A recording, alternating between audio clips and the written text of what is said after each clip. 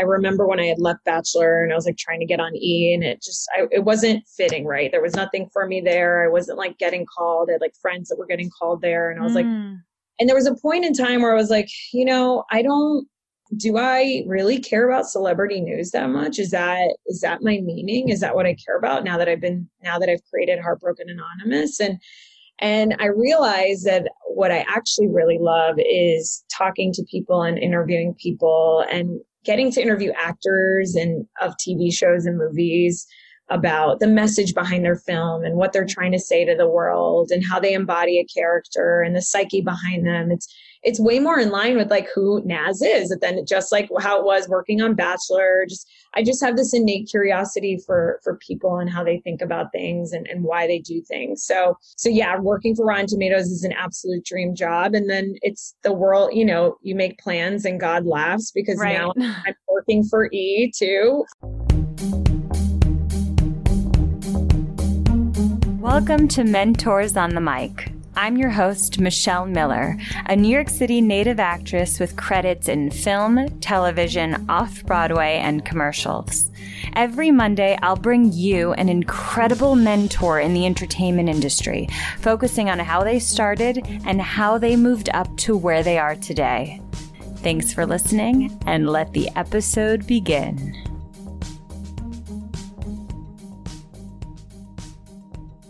I am so excited to introduce you guys to this amazing guest, Naz Perez. Naz is sort of, someone who does a million different things. We talk about the idea of the Renaissance man or woman. She is truly a Renaissance woman. She started off on the Ellen show, right? And she had many internships and freelance work before then, but she counts the Ellen show as her first job. And she's done everything from being a producer on The Bachelor, producer on E, A True Hollywood Story. She's worked red carpets. She's worked the spinoff for The Bachelor as well as including The Bachelorette, Bachelor in Paradise. She has a podcast called I Don't Get It. She has her own support group that she's founded, and she does bi-monthly meetings, memberships called Heartbreakers Anonymous, which we talk about. And she's also an on-camera host for Rotten Tomatoes. She has a couple shows, The Catch Up and The Binge on that. And then she's also the host at various other places, including Dodger Stadium. She does hosting for T-Mobile, for ATTN, and she's a correspondent, as well as, appearing on things like E's Nightly Pop and being a correspondent on those type of shows. So she does so much, and we talk about her journey and everything she's learned from that journey. And, how everything really led to where she is today. And I really think of her as someone who's very focused on her goal. She says she's working her dream job right now at Rotten Tomatoes, which is amazing. But everything that she worked at kind of contributed to that goal. All that, the skills that she was cultivating at her other jobs really helped her now where she is today. I was trying to get as much information out of her in the short time we had together, what felt like a short time. But she does so much. She's someone I look up to. I think you guys will too. Without further ado, welcome, Naz Perez.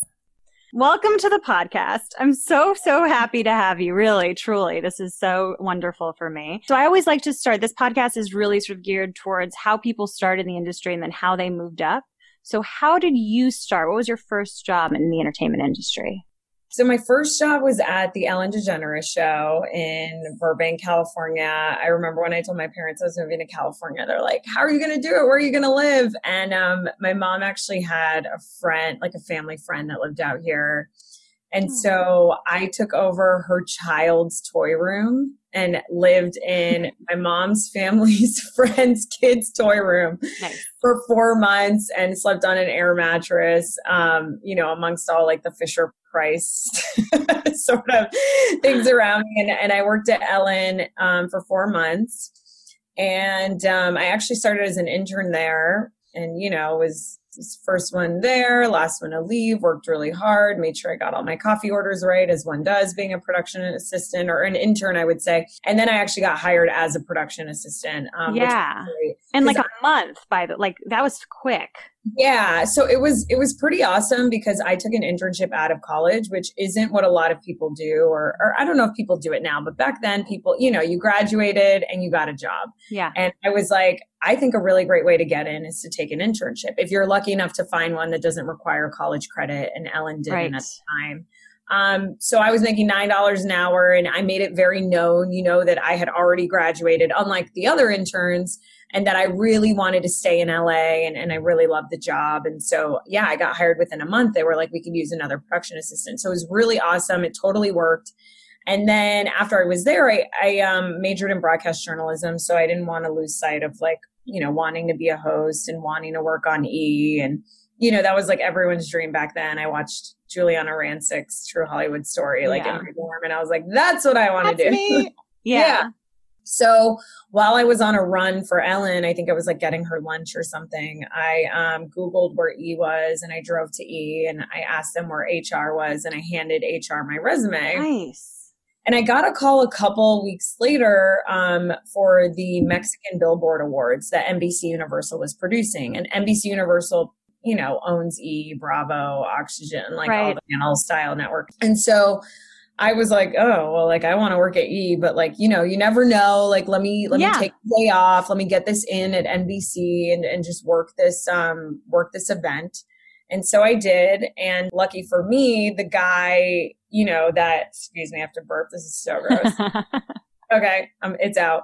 Lucky for me, after I worked it, of course, Serendipity, the executive producer that I was working for, is the same one that does E live from the red carpet. And he puts together a freelance team for 3 months to work award season, which is, all the red carpets, the Oscars, the Grammys, the Golden Globes, and the SAG Awards. He was like, if you want to join the team, let me know. And I was like, oh man, I just got hired at Ellen. Right. I want to stay in LA. I've never really, gotten financial help from my parents. I've always had to do it on my own. So I remember crying and I'll never forget. I think her name was Nicole Collins's office at Ellen, because they had just hired me, and it was a number one daytime talk show. And a lot of people want to work at Ellen. And I loved working there actually, but, but I didn't want, I was like, but what? So just to tell people I work at Ellen, I don't want to work on a talk show. That wasn't my dream. Yeah. Right. So I was like, I have to take this risk, which is really scary. And so I did it. And, I was on the red carpet with Ryan and Juliana and all these crazy, and it was insane. I was like, oh my God, this is a dream come true. And then of course, the day after the Oscars, I was unemployed, it was a 3-month job. And I started feeling really regretful of my decision. And I was like, oh, did I make the right decision? I did get an in at E, but they don't have a job for me right now. What do I do? I felt very lost. And when I was majoring in broadcast journalism in college, I really wanted to be a sideline reporter. And I sort of interned in I interned for all these different sports organizations like Fox Sports Florida, Tennis Channel, ESPN, EA Entertainment. And so I really wanted to work in sports. And it wasn't until the summer right before I graduated, I changed my mind and wanted to go into entertainment. Fast forward, I'm unemployed. I'd been out in LA for now, I think I want to say 6 to 8 months. I worked at Ellen and E, and then I was unemployed, and I was reading GQ magazine because I love fashion. I was reading the men's one, and I was reading about this designer that makes clothes for basketball players, but really high end stuff because they can't walk into, Louis Vuitton and buy a rack. They're 200 pounds, 6 foot. And 7 foot. Yeah. Yeah. And all these athletes, especially NBA players, were dressing to the nines. And it was something that I took a lot of interest in because I came from this world of sports, which I loved. So, I very much knew who the players were, who played on each team, what their stats were, how many rebounds they got. You also didn't you have a job at NBA at some point? You worked there for a month at something? Yeah. So the thing is so in college, I was saying when I interned for all these, working for NBA Entertainment. So when I was unemployed, I actually haven't mentioned this in a lot of my interviews, but NBA Entertainment would come out to LA because Dwight Howard had just came to the Lakers and played with Kobe. And so they were, and Chris Paul was playing on the Clippers. So they were putting a lot of their focus on the LA teams at the time. And because I had moved here, great, advice is always to keep in touch with the people you work with. I was like, hey, if you guys ever need me, I live in LA now, and so NBA would hire me, here and there. It was once or twice a year, or actually a couple times a year, where I would go to the games and I would help the phantom camera photographer, which is, I don't know if you like NBA, Michelle, but when you're watching an NBA commercial and you see the players like, jump up and just slam dunk, but it's like in really slow motion. Yes. It looks like they're flying. So that's all shot on this camera called the Phantom camera, which is like a really expensive camera, has like a massive battery that it requires a person to just lug around this battery. So that was my job. I would lug around the Phantom camera battery. I'd make sure there were all these, batteries charged. Anyways, long story short. So yeah, I had always been around the world of NBA. I'd always been fascinated by it.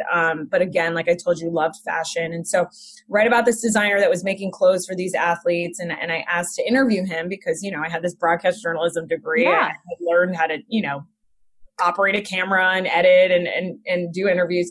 So I interview him. And then after I interviewed him, I was like, well, what do I do with this interview? It was just something I did out of passion, which I think those moments when you are unemployed or you're living in that uncertainty or you're not happy in your job, like it's so important to just like do something that you're really into doing. It's nothing that you would do for free. So this was just like something I really wanted to pursue. So I started this domain called sidelinestyles.com. Long story short, because I'm like dragging this out. And I started I put the interview up on the website and I started covering what athletes were wearing. Like what LeBron was wearing when he was like playing for the Heat, what Dwayne Wade was wearing, and all these athletes started following me. And I felt really like I found my niche, even though I was unemployed making no money. Yeah. I had a friend that moved out to LA and we shared a studio apartment together. So we had in Los Feliz, we had 2 mattresses in a studio apartment in Los Feliz. Wow. I think it was 400 each for rent. So it was like unemployment was like covering my rent. Yes.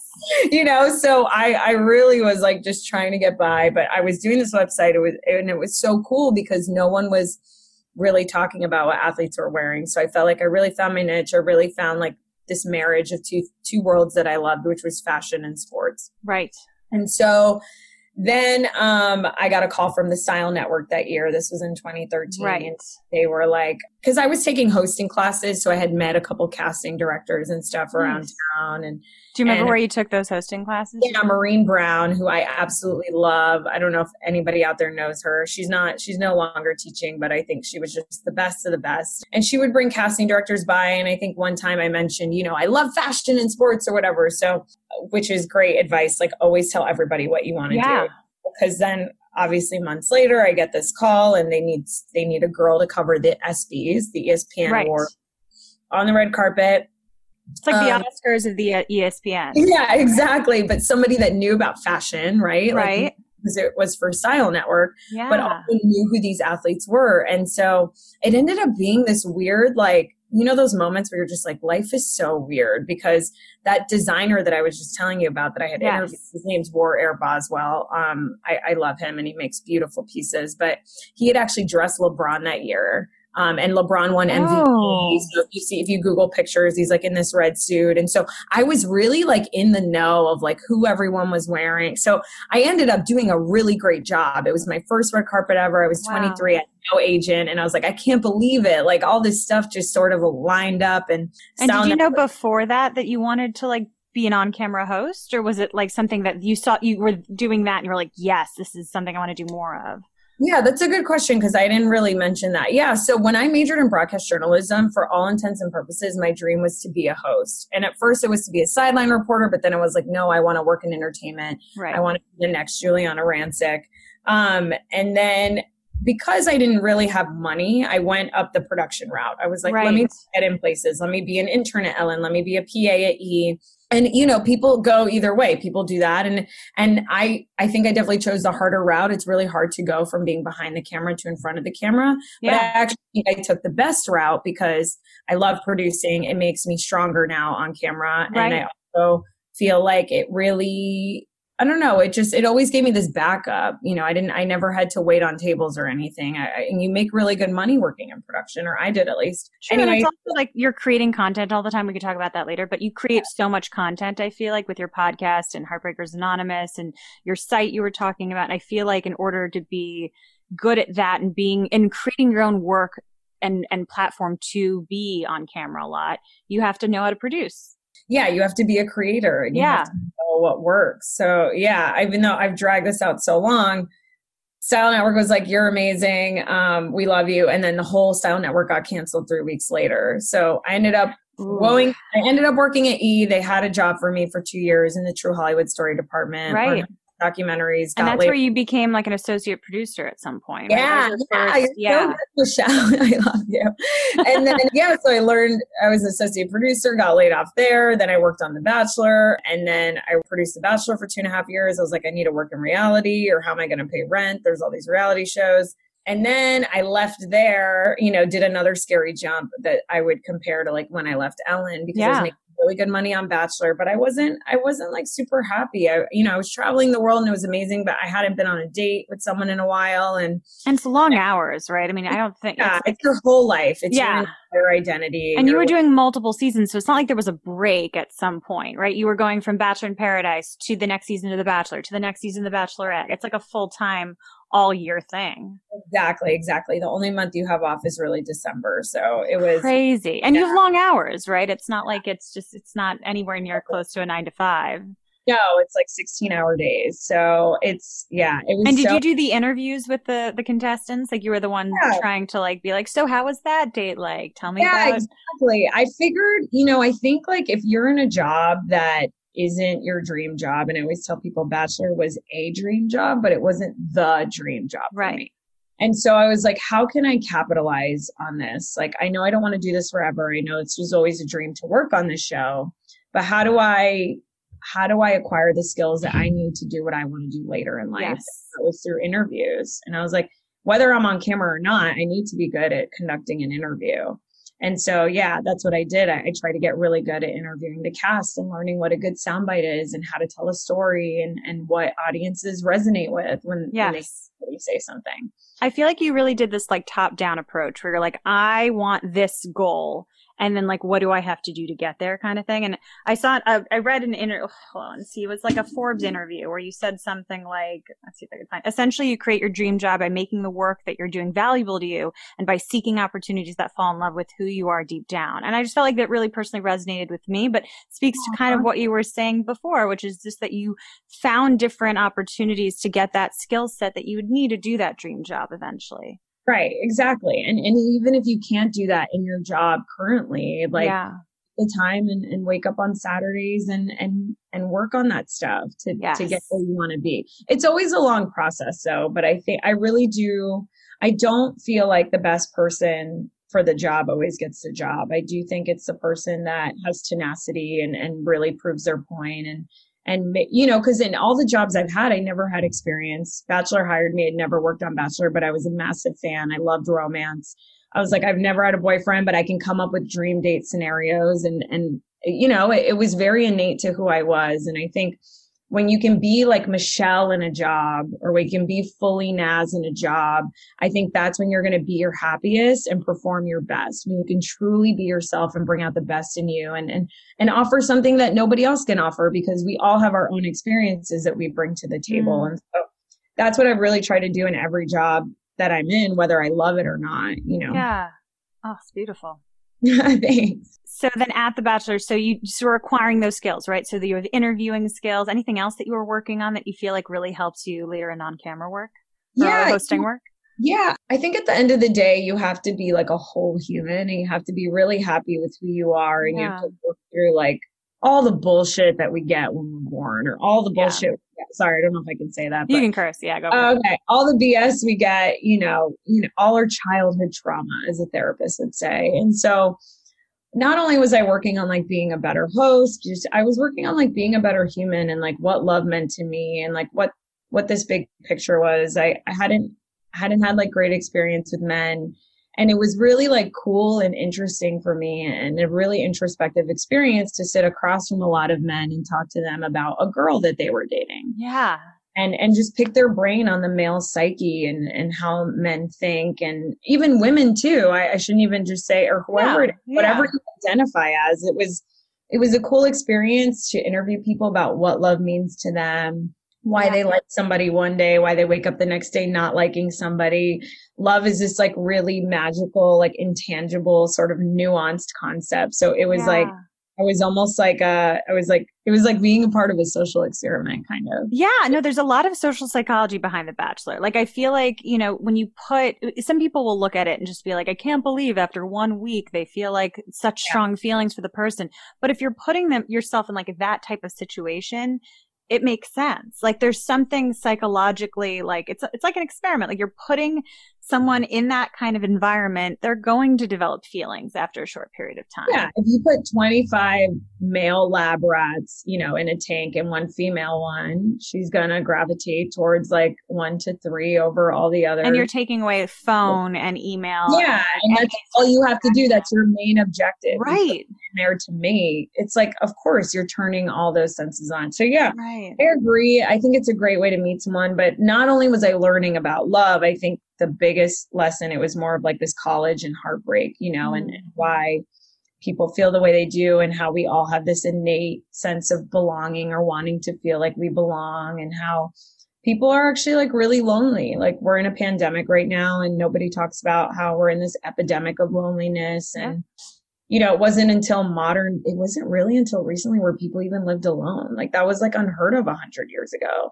Yeah. Now 1 in 4 people in the United States live by themselves. So yeah, I really learned about heartbreak, which is why when I left Bachelor, I sort of took another leap of faith and jump, and I was unemployed just to focus on like really trying to become a host and really trying to find love for myself. It was interesting because I didn't realize how much of the show stayed within me, as I started dating this person and was sort of in this gray area with them for 6 months. And it was traumatizing, right? Not knowing if you're exclusive with someone. It's not a fun thing to live through for 6 months. And I was totally ready, but I thought I was ready. I wasn't really ready, but I just wanted this thing that I felt everybody else had around me. And then I met my neighbor, which I'm sure you've read about, but like I had a neighbor that knocked on my door, and we didn't really know each other. We met each other twice. But because on The Bachelor, I was traveling all the time, so I didn't really get to know my neighbors. And she was going through a breakup and confided in me and told me her story and told me she felt so much better talking to me about it, because she couldn't really talk to people in her own life about it, because she was scared that they were just going to tell her, to move on, or that she's so much better than this person. And all this great unsolicited advice we all get when we're heartbroken, right? From our family. Like, and it's no fault to them. People just they just want to help. Yeah, but at the end of the day, nobody can take that pain of heartbreak away. And so when I had met her, when she told me her story, I started to really think about her, and I started thinking about Bachelor. Like I was telling you, it really stayed within me, and how we just are more willing to tell a stranger how we actually feel than the people in our own lives, and just this concept. And I was like, that's sort of how we make the show. And so, so that led me to, and then I went through a heartbreak. The guy that I was dating kind of blindsided me, and I felt really like the cast on the show, when they're in the car crying, and I had never felt it for myself. So it was this foreign feeling where I was like, whoa, why doesn't anybody talk about how like really terrible this is? This is like really debilitating. Like, you get like physical, you feel it physically. Yeah. And I remember Googling, like, how can I make this feeling go away? I felt I couldn't sleep. I couldn't eat. I had nightmares. And I came across, this research that's like the same part of your brain that lights up when you're going through physical pain is the same part of your brain that lights up when you're going through emotional pain. And so I was like, whoa, like why do we have all these resources in our country and in the world, like hospitals and stuff, when you're going through physical pain, but you have to get a $200 or $150 an hour therapist just to try and feel better. Like when you're going through a divorce or your dog dies, right, with your mom, like that doesn't seem feasible or sustainable. So full circle, I started this support group called Heartbroken Anonymous, and it's sort of like Alcoholics Anonymous, but it's not a 12-step program. I'm not like a licensed therapist, but it's just a support group where you can go and talk to people about heartbreak, and it's any kind of heartbreak. It's not just the romantic kind. And I hate that, like, specifically in American culture, I think when we think of heartbreak, we think of a girl getting dumped by a guy, right? Yes. And like little ridges in the middle. That's the visual. That's the visual. And I think that's really unfair, because men get heartbroken too. Yeah. And it's just, And anything can cause heartbreak, like those examples I was saying. So it's been amazing. I never thought my shitty love life would literally become a part of my brand, but Yeah, so I started this support group called Heartbroken Anonymous, and we meet twice a month now over Zoom in the pandemic. And then I finally, after I left Bachelor and I went through that breakup after starting Heartbroken Anonymous, I started a podcast with my friend Ashley I, who was on the Bachelor. Which is great. It's so good. That's how I found you, actually. I listened to a podcast and I was like, oh, who's she? And I was like, oh my God, I know her. Oh, how did you find it? It's so weird. I follow Monica the Medium. Oh my God. So I had a crazy experience with her. So I heard that experience. So I listened to that episode. I remember thinking, like, is she able to like channel people via podcast? Like, that makes no sense. And I knew you guys weren't in the same room and stuff, obviously. And you had an incredible experience. Yeah. And I was like, who is this girl? Also, you sounded awesome. I think that was one of those things where I just really gravitated to you anyway, not just because your story was very powerful and you had this very emotional, memorable experience, but also like there was something about you that even if it was just voice, it was just podcast, you really came alive. There was just something about your personality that was very sort of relatable and it just jumped right out of the, my speakers, if you will. So, no, that's really nice of you to say. I feel the same way with you, and like this, like small, interaction we're having over Zoom now. Thanks. Yeah, and I was like looking up all your stuff, which is like so amazing. Like you've been in like such cool shows and stuff. Thank you. I work for Rotten Tomatoes, so I'm like a fan. It's cool. We all have our own little life journeys, but. Yeah, so I'm finally a host. I'm still single. I'm still hosting Heartbroken Anonymous, and it's all a journey, and I'm sorry that was so long. No, not at all. No, this is perfect. That was exactly right. I mean, and so with the podcast, you've been doing that for 4 years, right? Yeah. So after I left Bachelor in 2017, that was the year, 2016. That was the year no. It was 20. I can probably tell you. Yeah, no, it was 2017. I'm terrible with years. Yeah, in 2017, after I officially left The Bachelor, I started working for the Dodgers. I started Heartbroken Anonymous after I went through my heartbreak, and now I work for Rotten Tomatoes, and I host I Don't Get It podcast with my two friends that were on The Bachelor. So I've been doing all that stuff for the past 3.5, 4 years now. And, I always admire people who've been doing podcasts for that much time because it wasn't a big thing back then. Like, I feel like when podcasts around then, it was just started getting its groove. A lot of people maybe were listening to their first podcast, it was newer. So first of all, well done on kind of setting that. That's a big deal. But go on. It's funny because we were the first Bachelor podcast. Now there's a million. And we actually don't talk about The Bachelor at all. We were just the first people from the franchise. And we just celebrated our 200th episode. Congrats. That's huge. Yeah. Wow. So what did you go into it thinking it would be? So it was funny. Ashley got approached to do a podcast. She had just been on the show and was gaining like a really big following. And I was her producer and her sister's producer. And she was like, I know you want to host. I know that's like been your dream and you just left the show. Like, what if we do this together? And I was like, at first I was like, ugh, I don't know. Like, what is a podcast? Like, what is this? You're like, I want to be on camera. No, it wasn't even that. It was more like I knew we'd have to produce it as well, which I think, it's a big undertaking to produce. It is. That's every week to have to come up with a topic every week and get guests. But of course I was like, oh my God, yeah, let's do it. And I remember the podcast network we work with was like, well, you have to decide what you want to call it and what it's going to be about. And I just thought about like all the times Ashley and I were in the car because, we really bonded over the fact that we were, almost 30. We had never had a boyfriend. And every time Which is such a common story, by the way. It really is. And I get really triggered. I shouldn't, but I get really triggered when, and I get this all the time, every day. What? Like, no way. That's your fault. You didn't want to be with anyone. What? And I'm like, no, that's so insane. And I'll tell you why. And it was, so every day we were in the car and we were like, I don't get it. I don't get it. Like we were just like talking about things you don't get. And I was like, what if we call our podcast, I Don't Get It? And we could literally just talk about anything every week. Yeah.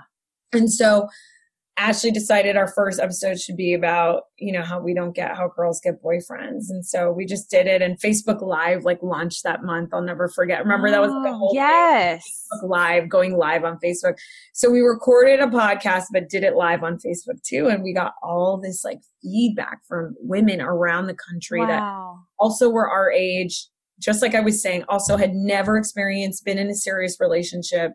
And everyone's always like, well, what's wrong with you? And it's like, there's nothing wrong with anyone. No. It's either timing or, I take it back. It's a lot of factors. I take it back. There's something wrong with everyone, right? But it's never just that person's fault. No. Yeah. So it's just, so that it sort of blew up. We were like 11 on iTunes our first week. And our category.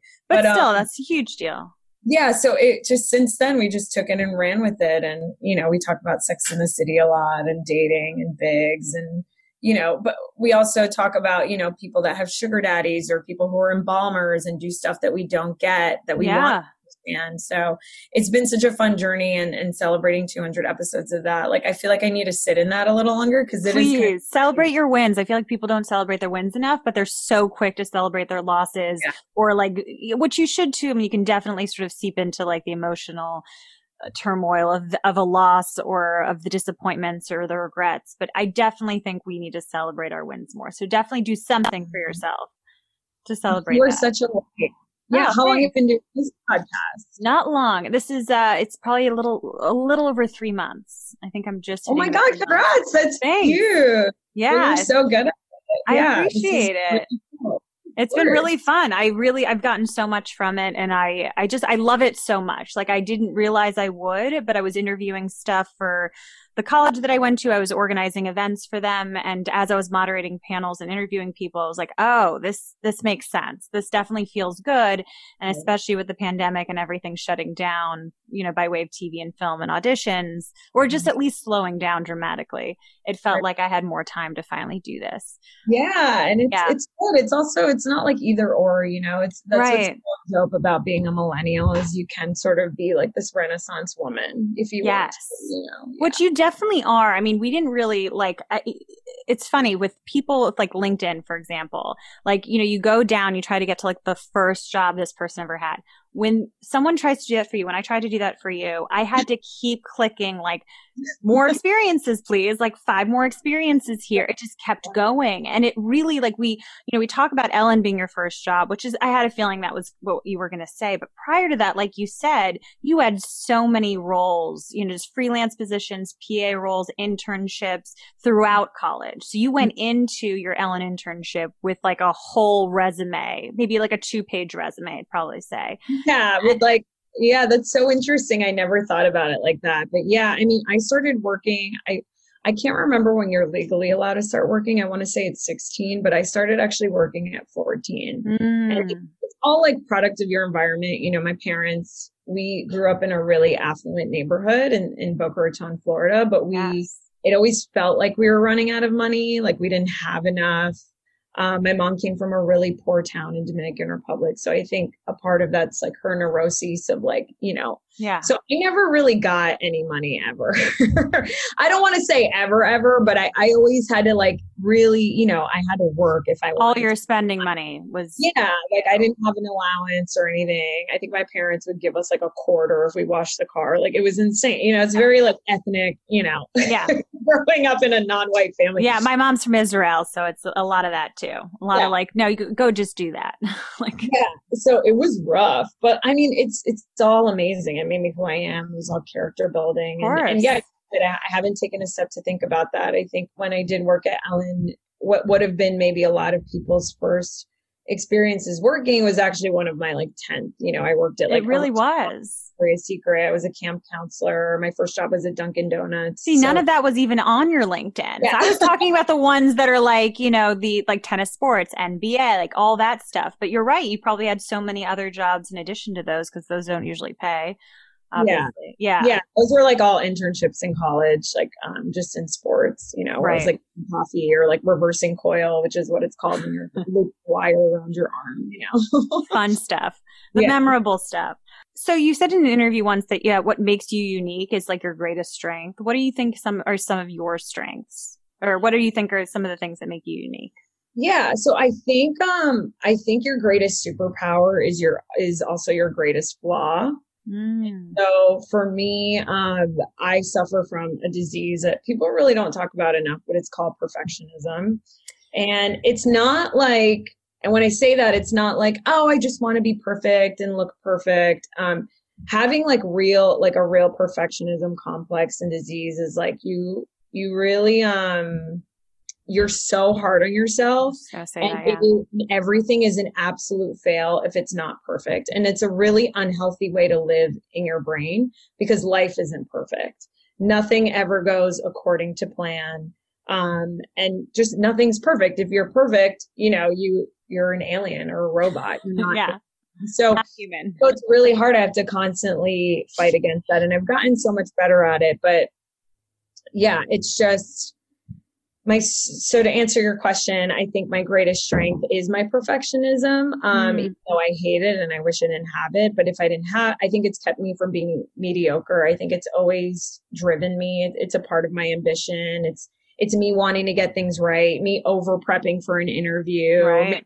And again, like I said, it's not the best way to live. I shouldn't not, I mean, there were times when I first started working at Dodger Stadium where, excuse me, it was like one of the scariest hosting jobs I ever took, and my first real one after Sile Network, because I was hosting live in front of 50,000 people in a stadium. Wow. With your echo, and you don't have a teleprompter, and you really have to be present, and you have to deal with fans and people drinking and like external factors and like maybe a plane going by. Like you really have to be super present, and so to be a perfectionist in that environment is really, you have to really let go. And there were moments where like, I was like totally a duck, like chill on the outside, but like my feet were just going crazy. Right. Like, Your heart.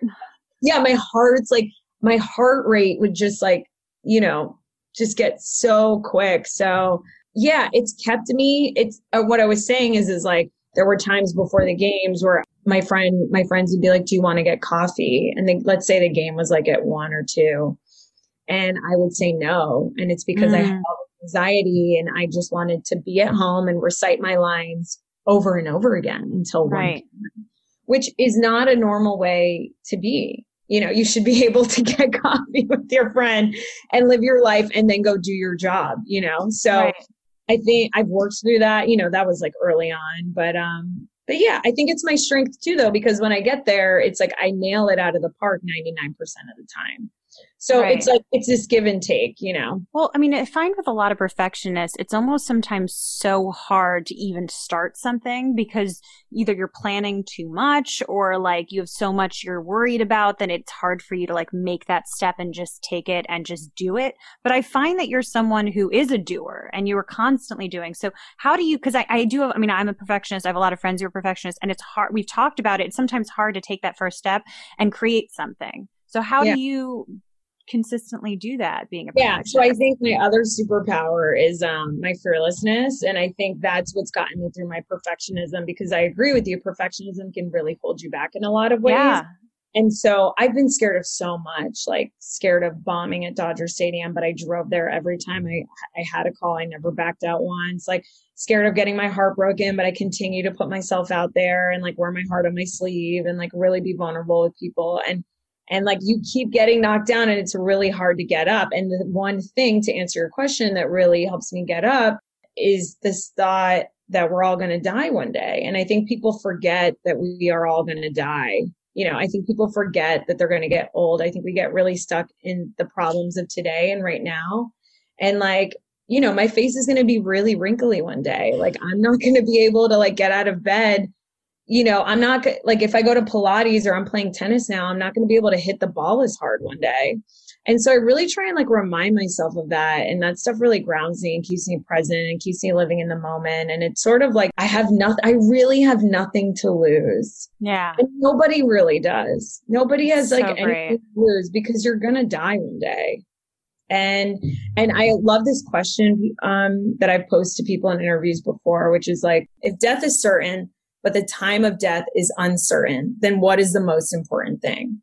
And so I ask myself that a lot of the time. And I think the most important thing is to live now and live brave and live bold and not have any regrets. And so I don't know. I mean, Oh, I love that. I've definitely told people I love them. And, I've had a lot of friends be like, it's probably a little too much. You probably shouldn't have said anything.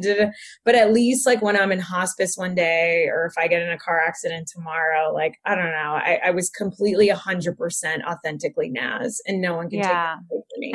And what's that quote? It's like, you don't regret the things you do, you regret the things that you don't do.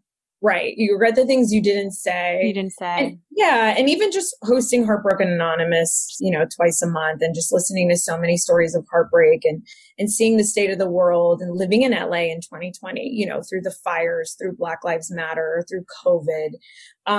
It's really been the epicenter of so many things. And what I've learned is that a lot of the problems that we have in the world are because people don't see each other and don't really want to listen to each other. And so we have this massive miscommunication problem, where it's like so many of the problems in the world would be resolved if we just listened to each other and told each other how we actually feel. If we didn't fade out, if we didn't ghost, if we didn't like pretend to not be mad at our friend, but then instead, we're passive aggressive with them. I hate that I have to play by those rules because that's what everyone else is playing, but I rather just be like, hey, this really upset me. Yeah.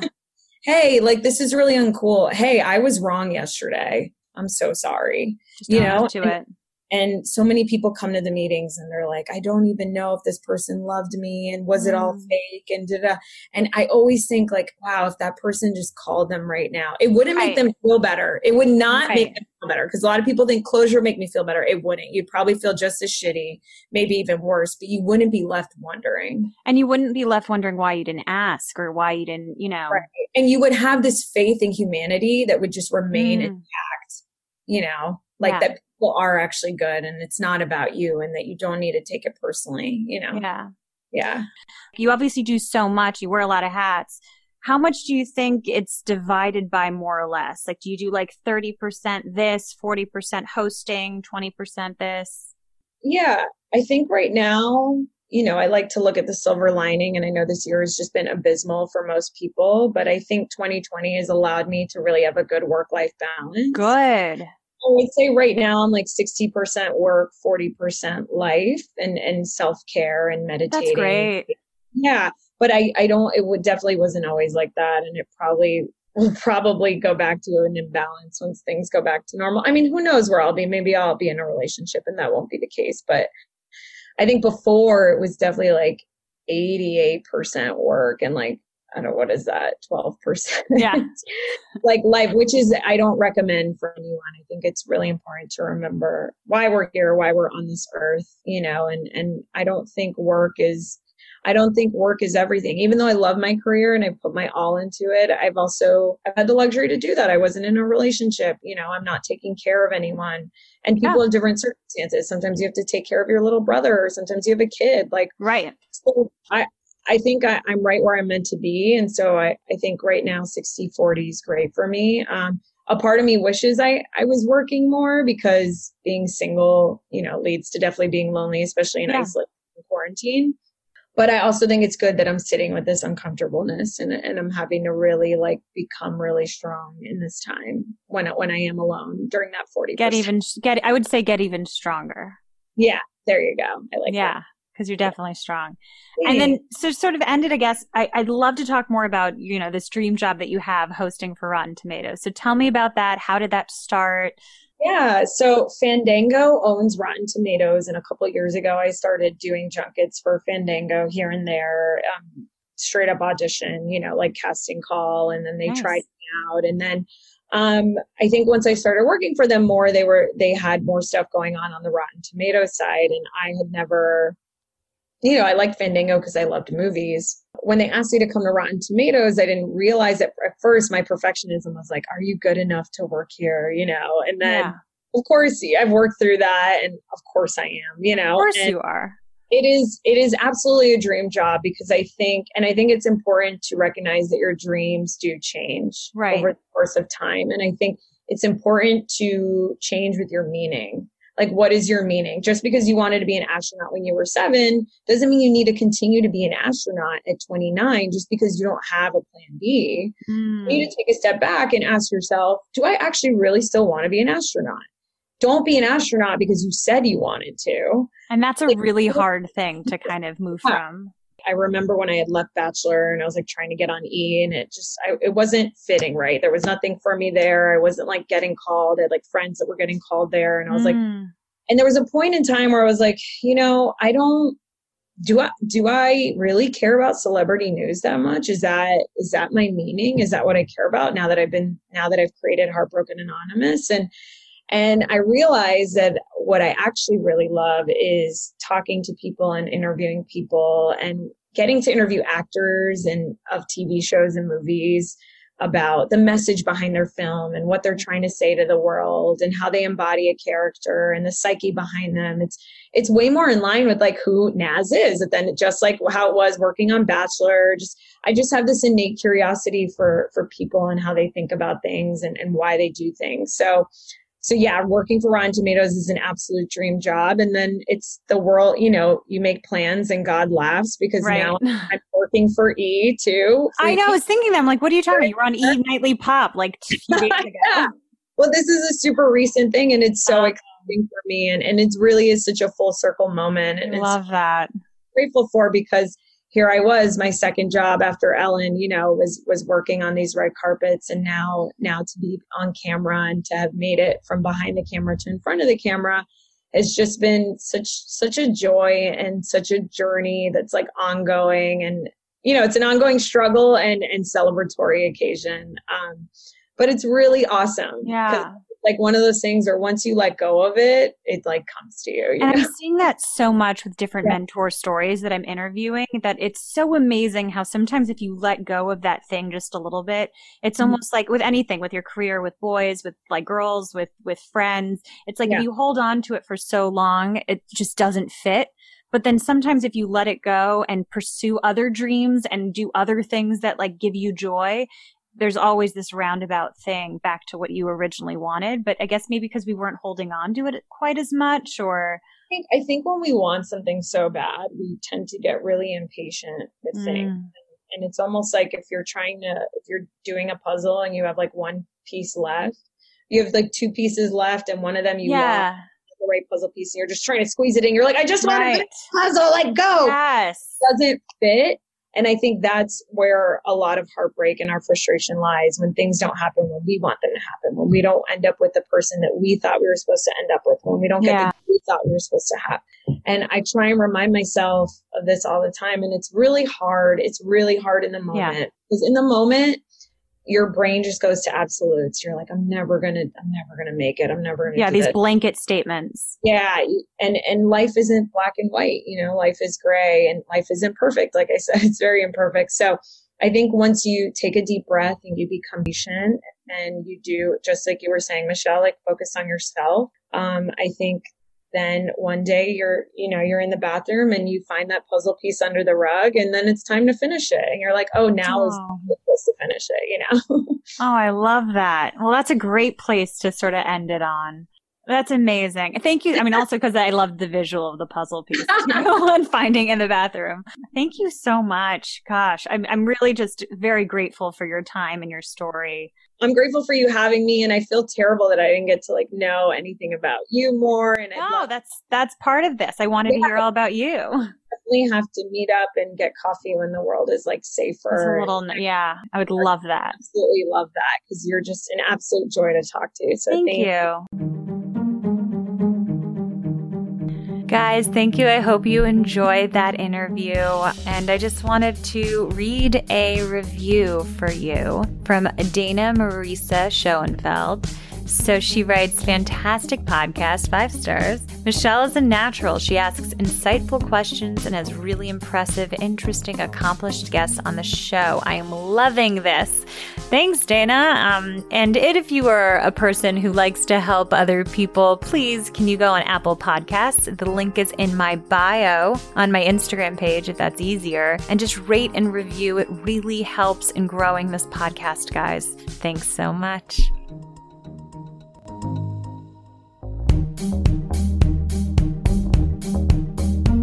Thank you so much for listening to Mentors on the Mic. If you enjoyed the episode, please share it with a friend you know would love it. Let me know what you learned or what stayed with you on our Instagram @MentorsOnTheMic. I will be sharing even more information about our mentors there. These are crazy times, and now more than ever, it's so important to connect. Talk to someone about what you learned today who would really appreciate it, and send them the episode. Also, if you love the show, please go ahead and leave us a rating on iTunes. Every week I'm choosing a review to read on an episode. It really makes a huge difference in growing this. Thanks.